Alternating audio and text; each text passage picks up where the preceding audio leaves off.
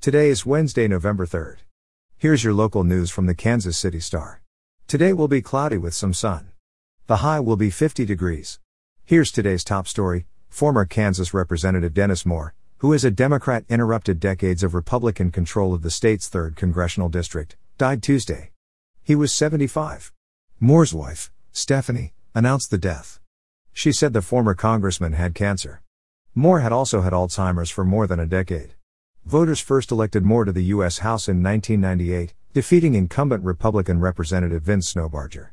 The victory ended 37 years of GOP representation in the district, which has traditionally encompassed the Kansas side of the Kansas City metro.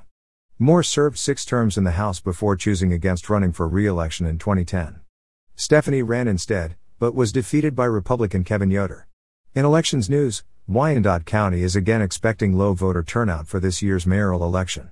Close to 10% of the county's eligible voters had cast a ballot as of about noon on Tuesday, according to Wyandotte County Election Commissioner Michael Abbott. He expects voter turnout to be between 15 and 20% for this election. Abbott said, quote, "We won't really know until later in the day, but in the past it's usually around 15%. We'd definitely like to see it a lot higher."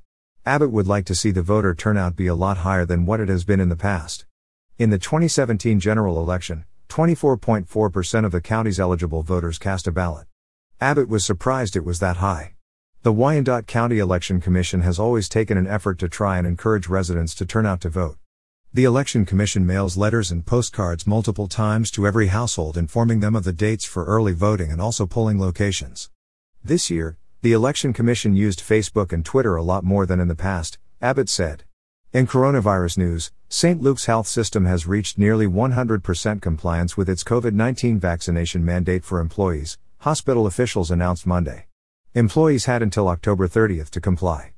As of Monday, 120 regular full and part-time employees had chosen not to get vaccinated, 1% of more than 12,000 employees, the health system said. That comes after St. Luke's in October offered employees a new benefits package, including a one-time $2,000 pandemic bonus for all regular, full-time employees on staff as of December 21st. The hospital also raised its minimum wage to $17.50 an hour and boosted leave benefits to make it easier for employees to take care of sick family members.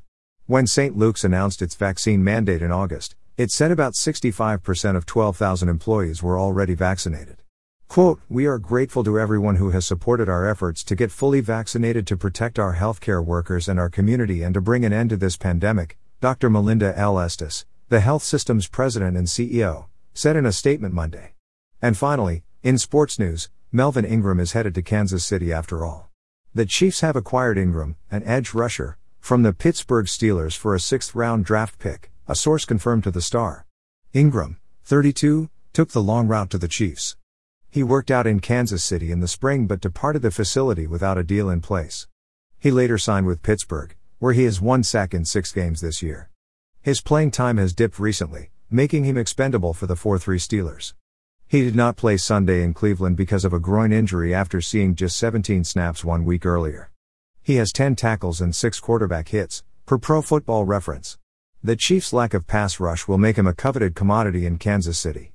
The Chiefs are second to last in the NFL with only 11 sacks, even after closing out Monday's win with sacks from Chris Jones and Frank Clark. You're listening to stories from the Kansas City Star. Find us at kansascity.com to read more about these stories and others.